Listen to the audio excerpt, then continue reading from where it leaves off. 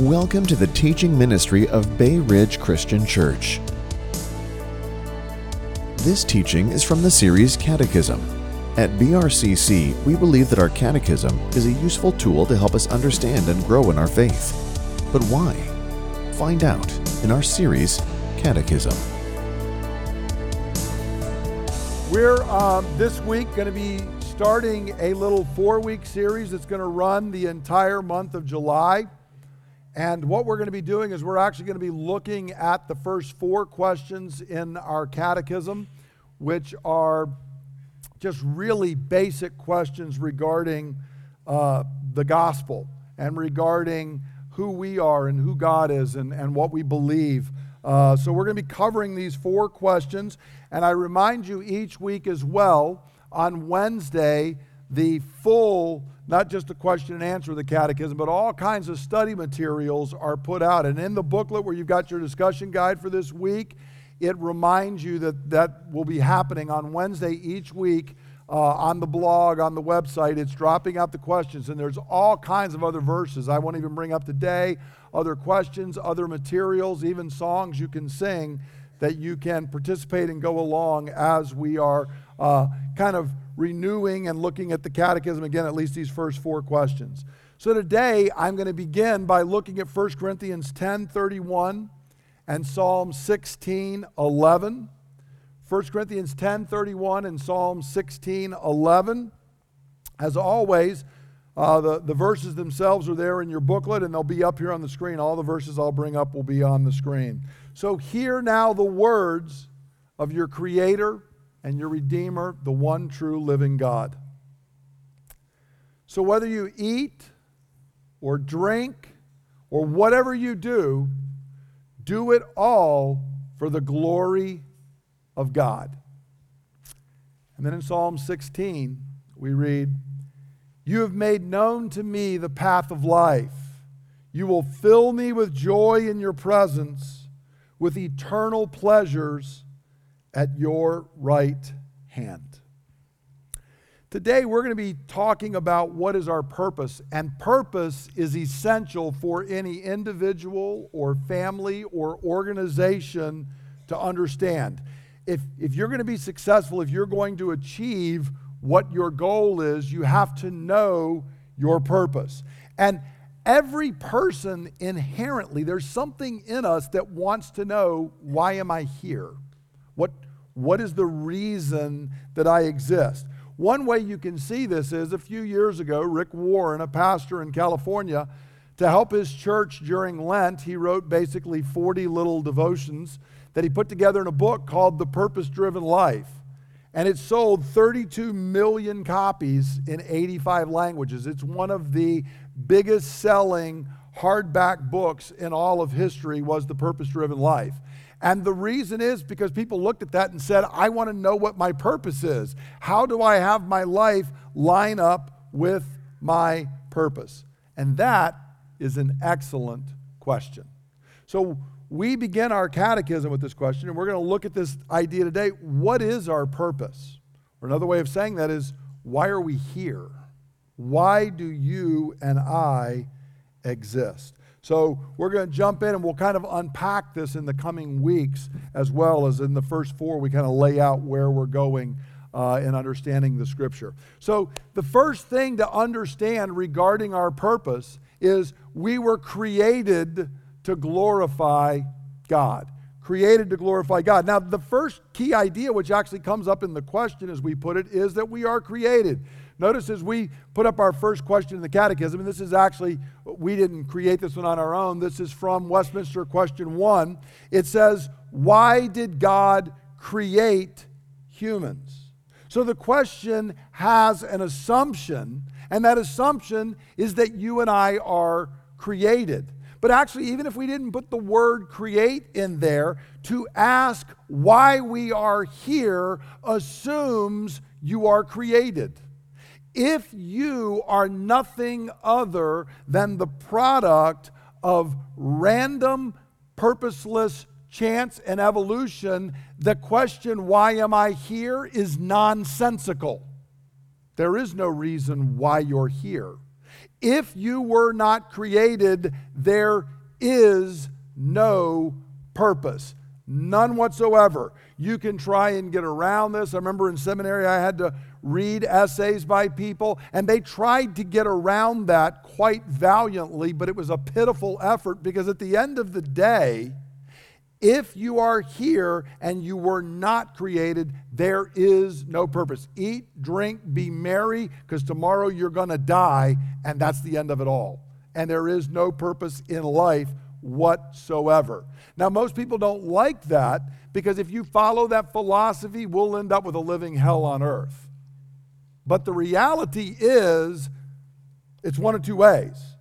Either you were created and therefore there is purpose, or you were not created and there is no purpose, no right, no wrong, no meaning, no nothing other than just existence until you die. Now, this is why not only our catechism here, but Scripture and the early creeds of the church and historical catechisms begin with this idea. So notice in Genesis 1:1, what's the very first thing we read? In the beginning, God did what? Created the heavens and the earth. And then we get a couple of chapters describing that creation. In the one of the earliest creeds in the church, and in fact several creeds begin with basically this phrase, I believe in God the Father Almighty, what? Creator of heaven and earth. It's the first thing we state that we believe. And so we begin our catechism with, why did God create humans? Because this is the fundamental fact of our existence. You and I were created. You are not the product of blind, random chance. And in fact, friends, just to be clear, nobody lives like they are. It's impossible to live that way. Anybody who tells me that, give me 5 minutes with them and I will show you ways they are living as if they were created, not as if they evolved by blind, random chance. Because we humans can't actually consistently live that other way. And so it is the fundamental fact for us. And the good news in that is, that means you do have a purpose. There is an answer to the question that cries out from within you as to why I am here. And our purpose is, we were created to glorify God. So why did God create humans? To glorify God. 1 Corinthians 10:31, Paul's text here, he says, whether you eat or drink or whatever you do, do it all for the glory of God. Paul is telling us here, notice he says, whatever you do, any possible activity that the human mind can conceive, it needs to be for the glory of God. That's as broad a statement as you can get regarding our purpose. And this isn't just true of human beings, it's actually true of all creation. All creation exists for the glory of God. In Revelation chapter 4, verse 11, we get this vision into heaven and we see the 4 living creatures around God's throne. We've talked about those before in the old gospel symbols. And there's a song that rises up in worship to God, and it is this in Revelation 4:11. You are worthy, our Lord and God, to receive glory and honor and power, for you created all things. By your will they were created and have their being. And Paul the Apostle says something similar in Romans chapter 11, verse 36. He says, for from him and through him and to him are all things. To him be the glory forever.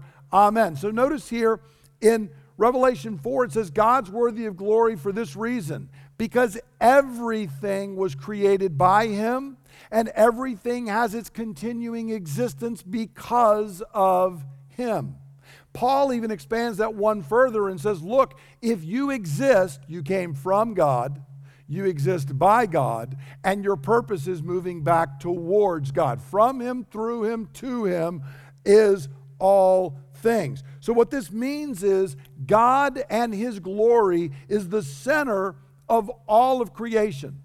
And not just human beings, but if anything in all of creation is oriented towards something other than God and His glory, that thing is twisted and perverted. Let me say that again, and I know those are strong words. If anything in all of creation is oriented towards anything other than the glory of God, that thing is twisted and perverted. It's not oriented the way it was actually made to be. Everything is created with a purpose, and by definition, if you are not operating the way you were made, you're twisted and you're perverted. You're bent off, and you are bent in the wrong direction. And notice the Apostle Paul tells us in this text, it's not just that we glorify God, we glorify God in everything. This is our purpose in action. Notice there in verse 31 again, whether you eat or drink or whatever you do, do it all for the glory of God. So what Paul is not saying is, here's your purpose. Make sure once a week you get together with some other Christians, you sing some songs, you pray some prayers, and then you go on with life. That is not what Paul is saying. He's not even saying get together with some other Christians on Sunday and then make sure you get in a connect group during the week. That's not what Paul's saying either. Both of those are good and right things, and both of those are part of how we glorify God. But what Paul is saying is you glorify God in everything, whatever you do. And it's kind of interesting because he's actually in a discussion here of whether Christians can eat meat sacrificed to idols in pagan temples back in Corinth. Seems like a simple question. For Paul, it runs on for 3 chapters. And at the end of it, he says, here's the operating assumption you have to have. Here's what has to drive your answer to that question and every other question. What will bring glory to God? Can I eat this? What will bring glory to God? Because whatever you're doing, eating, drinking, any other activity, the prime question is, does this bring glory to God? And so what this means is glorifying God is not just some specific concrete activity. Rather, it is an orientation of life. It is a way of approaching every activity in life that I am living it before the face of God with a view to making God central and bringing glory to Him in all that we think, all that we desire, and all that we do. That's what Paul's telling us. Everything in all of life is to be lived with an orientation towards I'm living before the face of God, and I want God to be pleased, and I want God to be glorified in everything I think, everything I speak, and in every action that I undertake. So that's the first part of what we're saying. Now, if you just think for a moment before I even move on to the second part, that is radically against what you're told by our culture every day. You are told your purpose is self-fulfillment. And so am I. You are told your goal is turning everything in on yourself. And right off the bat, we're told, no, your goal is about something outside yourself. And in fact, what we're going to see is to turn inward to find purpose is to implode. Because you were not made that way. It's the same thing if I take an engine that was made to run on gasoline and I pour chocolate milk in it, it's going to destroy the engine. It was not made to run on chocolate milk. It was made to run on gasoline. Okay? But at the same time, if I pour gasoline into myself, what happens? It's not good for me. Chocolate milk might be really good for me, right? See, the difference is not the milk or the gas. The difference is how is this particular thing made to operate? And if you're made to operate on gas, chocolate milk's bad for you. If you're made to operate where milk is good for you, gasoline is bad for you. You were not made, nor was I, to be focused on self, but rather to be focused and oriented on God. And to the extent that I'm not, and friends, let me be clear, all of us to some extent or another are not doing that. All of us. So it's not that Christians are those who always in every way live for the glory of God. We all fall short every day in many ways. But we are called to say, but whenever I'm getting off in that orientation and I'm turning it on something other than God, I'm twisting and perverting and breaking down who I am. And this leads to the second point, which is that we are created to enjoy God forever. So notice there's two parts in the catechism, and this is why we bring up the second verse. Why did God create humans? To glorify God and enjoy Him forever. And these aren't really two purposes, it's really one purpose together. Glorifying God produces joy in you and me. That is how this works. And so the psalmist tells us in Psalm 16:11, you've made known to me the path of life. You will fill me with joy in your presence, with eternal pleasures at your right hand. So notice the result of glorifying God is joy for you and me. The psalmist tells us that we were created to know, love, and glorify God, and if we are given to this pursuit, it brings overflowing joy into my own life. So this is not a second that, well, I seek glorifying God and I'm running off as a separate track trying to find joy. No, I'm oriented towards glorifying God, and the overflow, the fruit of that is joy, because it's what you were made for. And it's what I was made for. And so it naturally produces the fruit of joy. See, what the psalmist is saying is everything that and he's telling it to us, everything that we long for is found in God Himself. And it has no other ultimate source. Whatever human beings long for, whether that is relationship, whether that is intimacy, whether that is knowing and being known, whether that is true pleasure, all of those things find their source in God. And they do not find it anywhere else. Because the nature of all creation is that the only doorway to true joy is found in God Himself. Every other joy you or I experience is ultimately rooted in God Himself, and it can only find its fulfillment in relation to God. Whatever else it is, the moment we start severing it from God, even if it's a good thing, the joy will start to diminish. And it'll be, have you ever noticed you get something and you're really excited and happy about it, and it's all nice and shiny, and then a couple days later, what is it? See, we see this with kids, right? You buy them a bunch of stuff on like Christmas morning or their birthday or whatever, and they are so excited and it is everything, and then where do you find the things like 2 days later? Right? They're in the junk heap somewhere, they've been broken, they're forgotten, and they've moved on to something else. Well, you know what? That's exactly what you and I are like as adults. We're a little bit better at covering that up, but it's pretty much the same way. And the reason for that is those things are only channels of joy from God at best, and if you cut them off from their source, they dry up very quickly. Jonathan Edwards, the great theologian and thinker in early American history, said this: "The enjoyment of God is the only happiness with which our souls can be satisfied. To go to heaven, fully to enjoy God, is infinitely better than the most pleasant accommodations here. Fathers and mothers, husbands, wives, or children, or the company of earthly friends are but shadows, but God is the substance. These are but scattered beams, but God is the sun. These are but streams, but God is the ocean."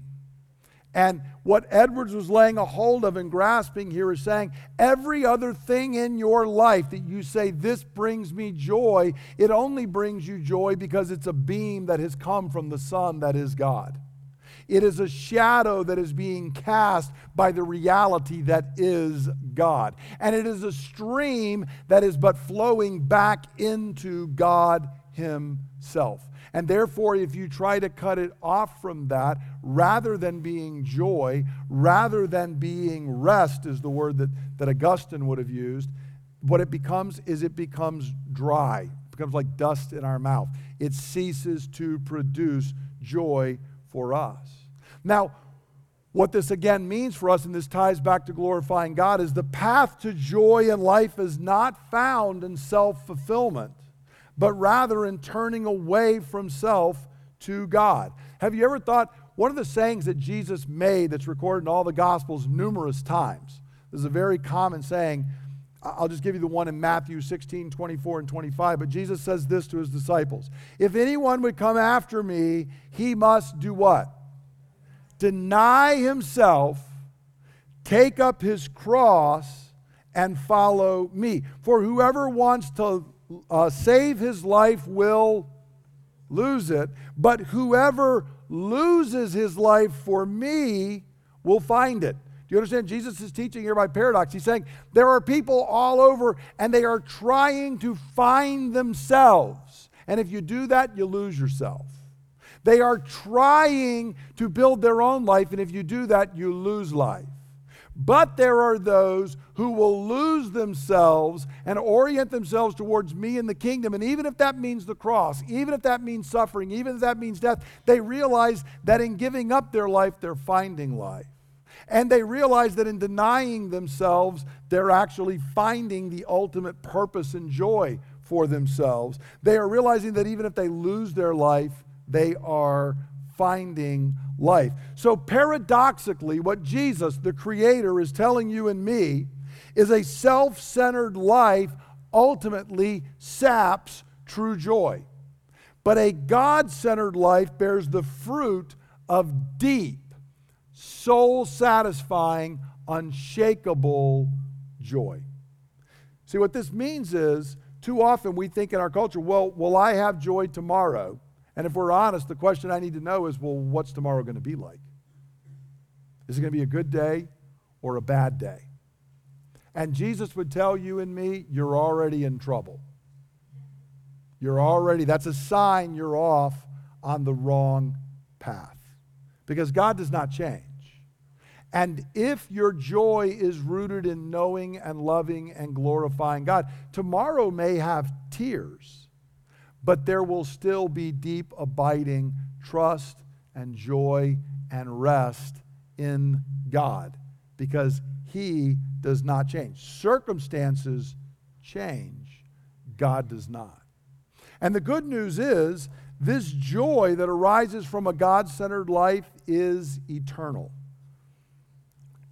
Notice as we put it in the Catechism, we're drawing this from Psalm 16:11, is, why did God create us? To glorify God and enjoy Him forever. Not just momentarily, not just right now, but forever. The psalmist tells us, you've made known to me the path of life. You will fill me with joy in your presence, with eternal pleasures at your right hand. In the New Testament, this becomes the verse on the day of Pentecost that Peter preaches from to say the resurrection was promised. The Messiah was coming. There is eternal life, and it is eternal pleasures at the right hand of God. Any joy you and I would find in this world is only temporal if we're finding it apart from God. But the joy of a God-centered life is eternal. It not only doesn't change with the shifting circumstances on this earth, it's even going to survive death itself. See, this kind of goes back, we're going full circle to coming from the beginning. If you don't understand that we were created to love and know and glorify and enjoy God forever, whatever other purpose you would come up with, and if you and I weren't created in that fashion, it all ends at death. It all ends at death. And we are trying to get around that in our culture.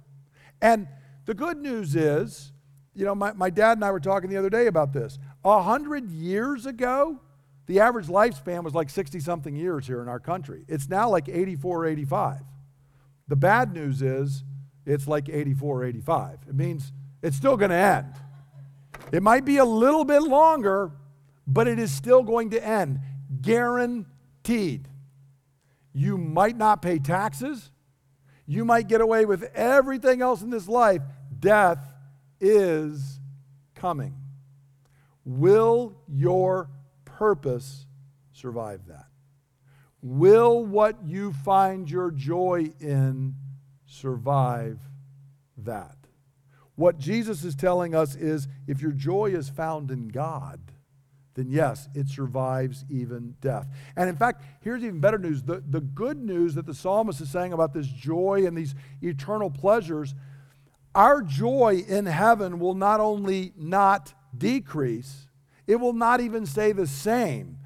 The joy of glorifying God will never end, but will expand throughout eternity, because your capacity and my capacity to glorify and enjoy God will be growing through endless ages.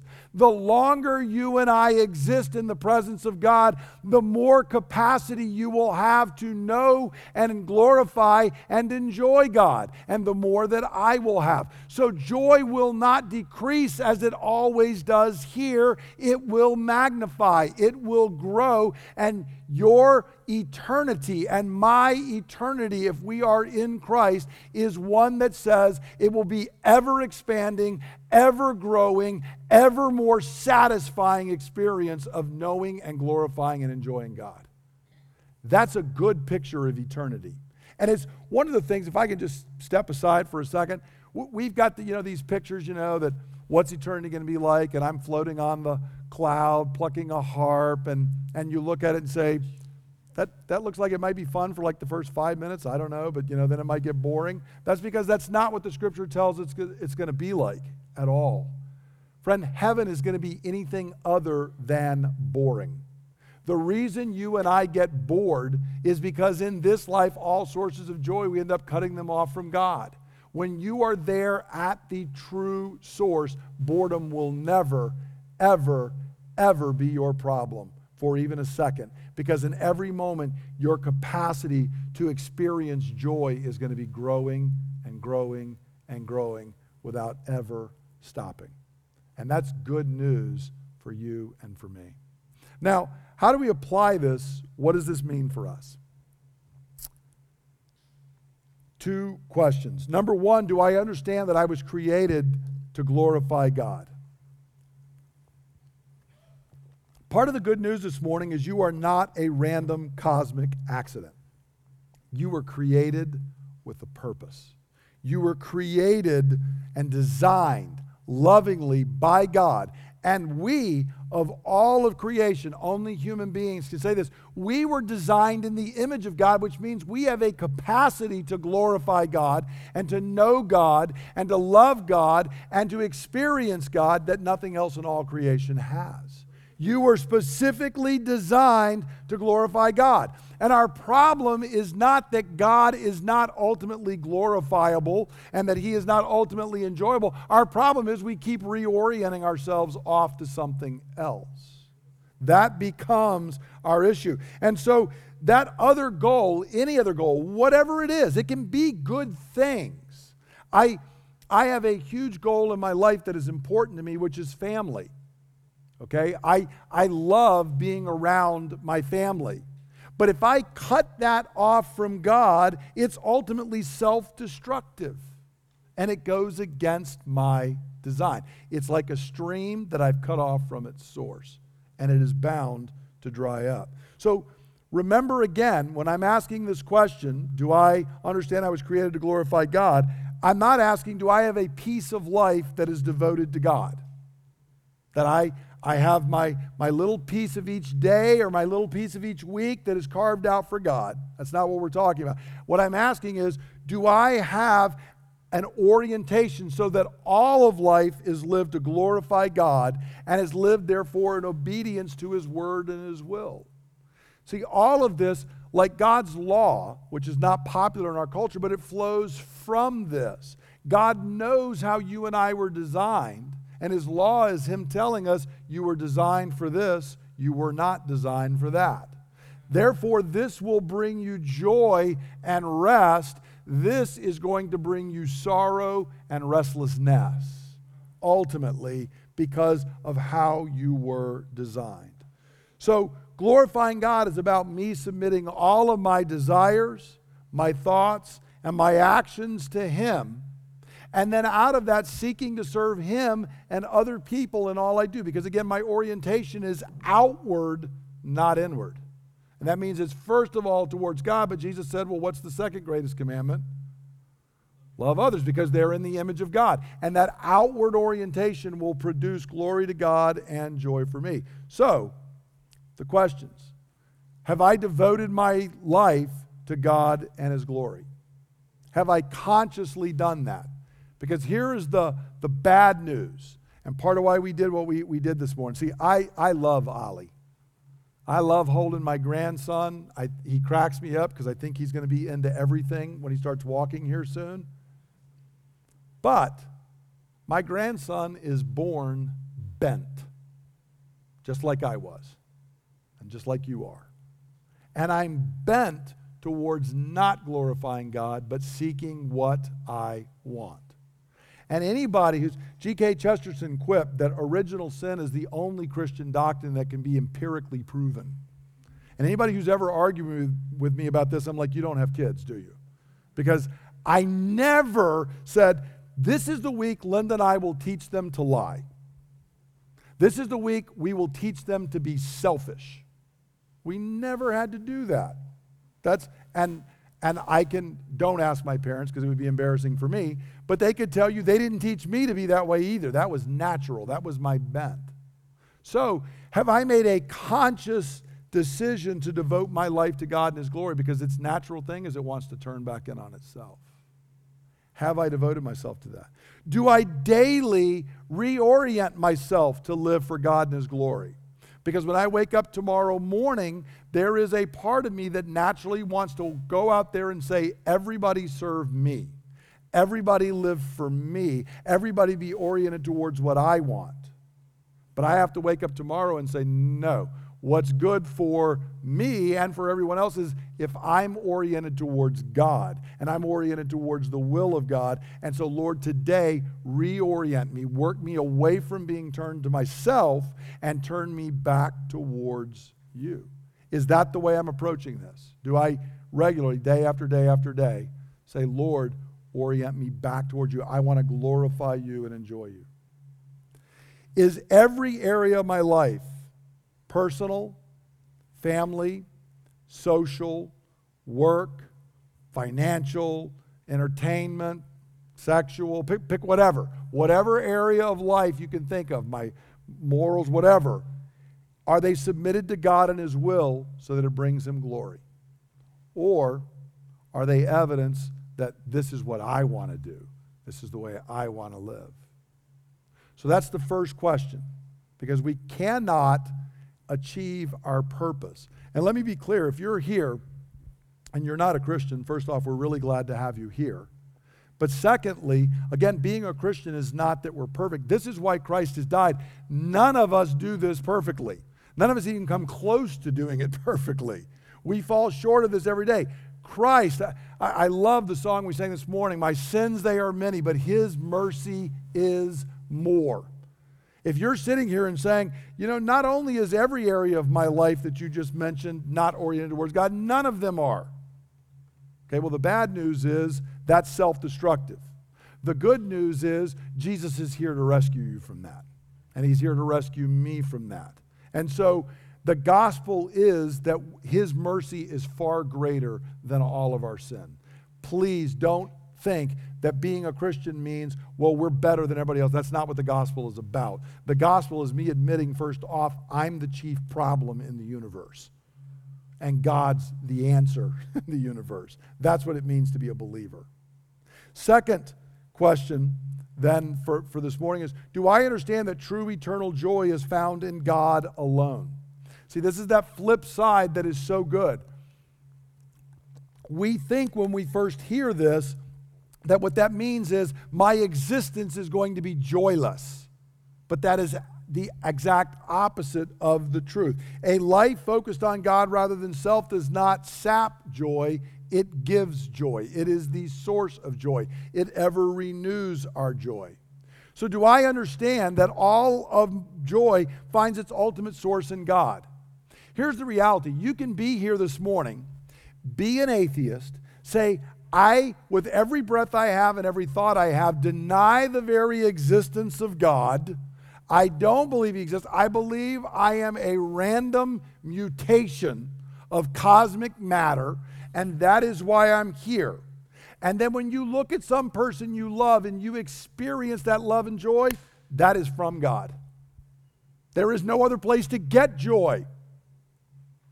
It is His gift to you even while you deny Him. There is no other place. And what you are experiencing when you do that is the goodness of God.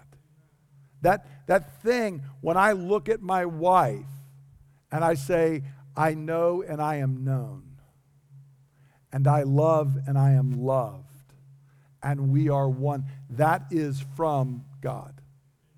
Whether we acknowledge God's existence or not, it would be a universe of no joy if it were not for the overflowing joy of God. So what that means for us, particularly if you're here as a believer, do I consistently trace all other joys in my life back to God, or do I stop with the medium that is bringing me joy, the thing that God is using to bring me joy, and never go back to Him? Because if I stop at that intermediate thing, it's only a matter of time until it's going to dry up. No matter how good the thing is. This afternoon, I will have all 9 of my grandchildren around me. That is going to be really good joy. But if I do not trace that back to God, it will cease to be a joy. Even though that's a very good thing. It might be in the music you like, the food you like to eat, sports or some entertainment, poetry you like, whatever it is. Think about what that thing is. If you don't trace that back to God, it's ultimately getting twisted, it's ultimately getting perverted, it's ultimately getting cut off from its source. The source from which it draws is the ocean of God. The source from which this light is illuminating is the Son of God Himself. To go back to Edward's words. Am I recognizing that? Because if I'm not, I'm actually cutting off my own joy. So as a believer, are there any areas where I am trying to seek joy apart from God? One way to look at sin is that's ultimately what sin is. Rather than finding my joy in God, it's the attempt to find my joy in anything other than God. Whatever that thing is. Again, it can be a bad thing, but it can even be a good thing that I've just blown out of proportion. And the desire to seek joy in something else is always going to land you and me in the ditch. So am I doing that in any other area? Because that's what sin is it's ultimately finding my purpose and joy in anything other than God. So ask yourself that as you're sitting here and you're thinking about it, because what God wants for you and me, and please hear this, I hope you leave this, God wants you to be oriented towards Him in all of life, and He wants that not because, please understand, glorifying God, you don't make God any better. You and I don't make God any happier. God, as Tony said at the start of the meeting, God needs nothing outside of Himself. He didn't make you because He was lonely, He was lacking, there was something else there. That's not why He did it. God wants you to glorify Him because it's good for you. He doesn't need it. You and I need it desperately with everything in us. So we're going to stand together and we're going to close in prayer. And I want to encourage you to pray along with me and to ask God in any area that the Lord might have just have identified in your heart. Lord, here's an area where I'm not seeking to glorify you, or where I'm realizing I think I'm trying to bury a shaft and get my joy from here rather than from you. Let's ask the Lord to reveal and work on those things. Holy Triune God, you are the epicenter of the entire universe. You are self-existent and you are eternal, and all of creation, from the farthest stars to the smallest atom and we ourselves, all of it exists by your will and for your glory. In the beginning, you created everything that is, everything visible and everything invisible, in heaven and on earth. And out of all of that, Lord, you made us in your image with a unique capacity to know and love and glorify and enjoy you. Father, this is how we were made when we sprung from your fingertips. But Father, we turned from you, the source of life. We tried to find our purpose in life within ourselves. Rather than worshiping you as the only God, we proclaimed that we were gods. And in so doing, it ushered in disillusionment, destruction, and death. But Father, this morning we say thanks be to God that our Lord Jesus has opened to us again the door of life and of salvation so that we can glorify and enjoy you once again. So Lord, today I pray that if anyone here has never embraced Christ, that you would open their eyes and that you would draw them to him. Lord, not because you need this, Lord, but because they do. I pray for compassion for anyone here. Father, it's a sad thing when we wander in our own paths rather than partaking of the feast that you have spread out before us. It's a sad thing when we try to go our own way rather than following after you. Lord, by your Holy Spirit, would you open eyes to see and love and embrace you? And Father, I pray for us and even for the kids who are upstairs, that you would pour out your Holy Spirit upon us all, that we would turn from our paltry attempts at self-fulfillment and instead find life in forsaking our own, and fulfillment in serving you, and freedom in being your bondservant, and joy in walking humbly with you. Father, I ask that you would fill us now so that we would truly glorify and enjoy you both now and into eternity where it will expand forever and ever. We ask this, Lord, in Jesus' name. Amen. Amen. Friends, I'm going to conclude actually with a word of doxology that includes a benediction in it, but this is a word of praise to God. This is from the book of Jude, which we looked at a couple of weeks ago. This is how Jude ends. And I encourage you to glorify God along with me in these words and to receive his blessing. To him who is able to keep you from falling and to present you before his glorious presence without fault and with great joy. To the only God our Savior be glory, majesty, power, and authority through Jesus Christ our Lord, before all ages, now and forevermore. And those who are under the blessing of God say, Amen. Go forth to glorify God and to enjoy him this week. Thank you for listening to the teaching ministry of Bay Ridge Christian Church. For more teachings and resources, please visit www.brcc.church.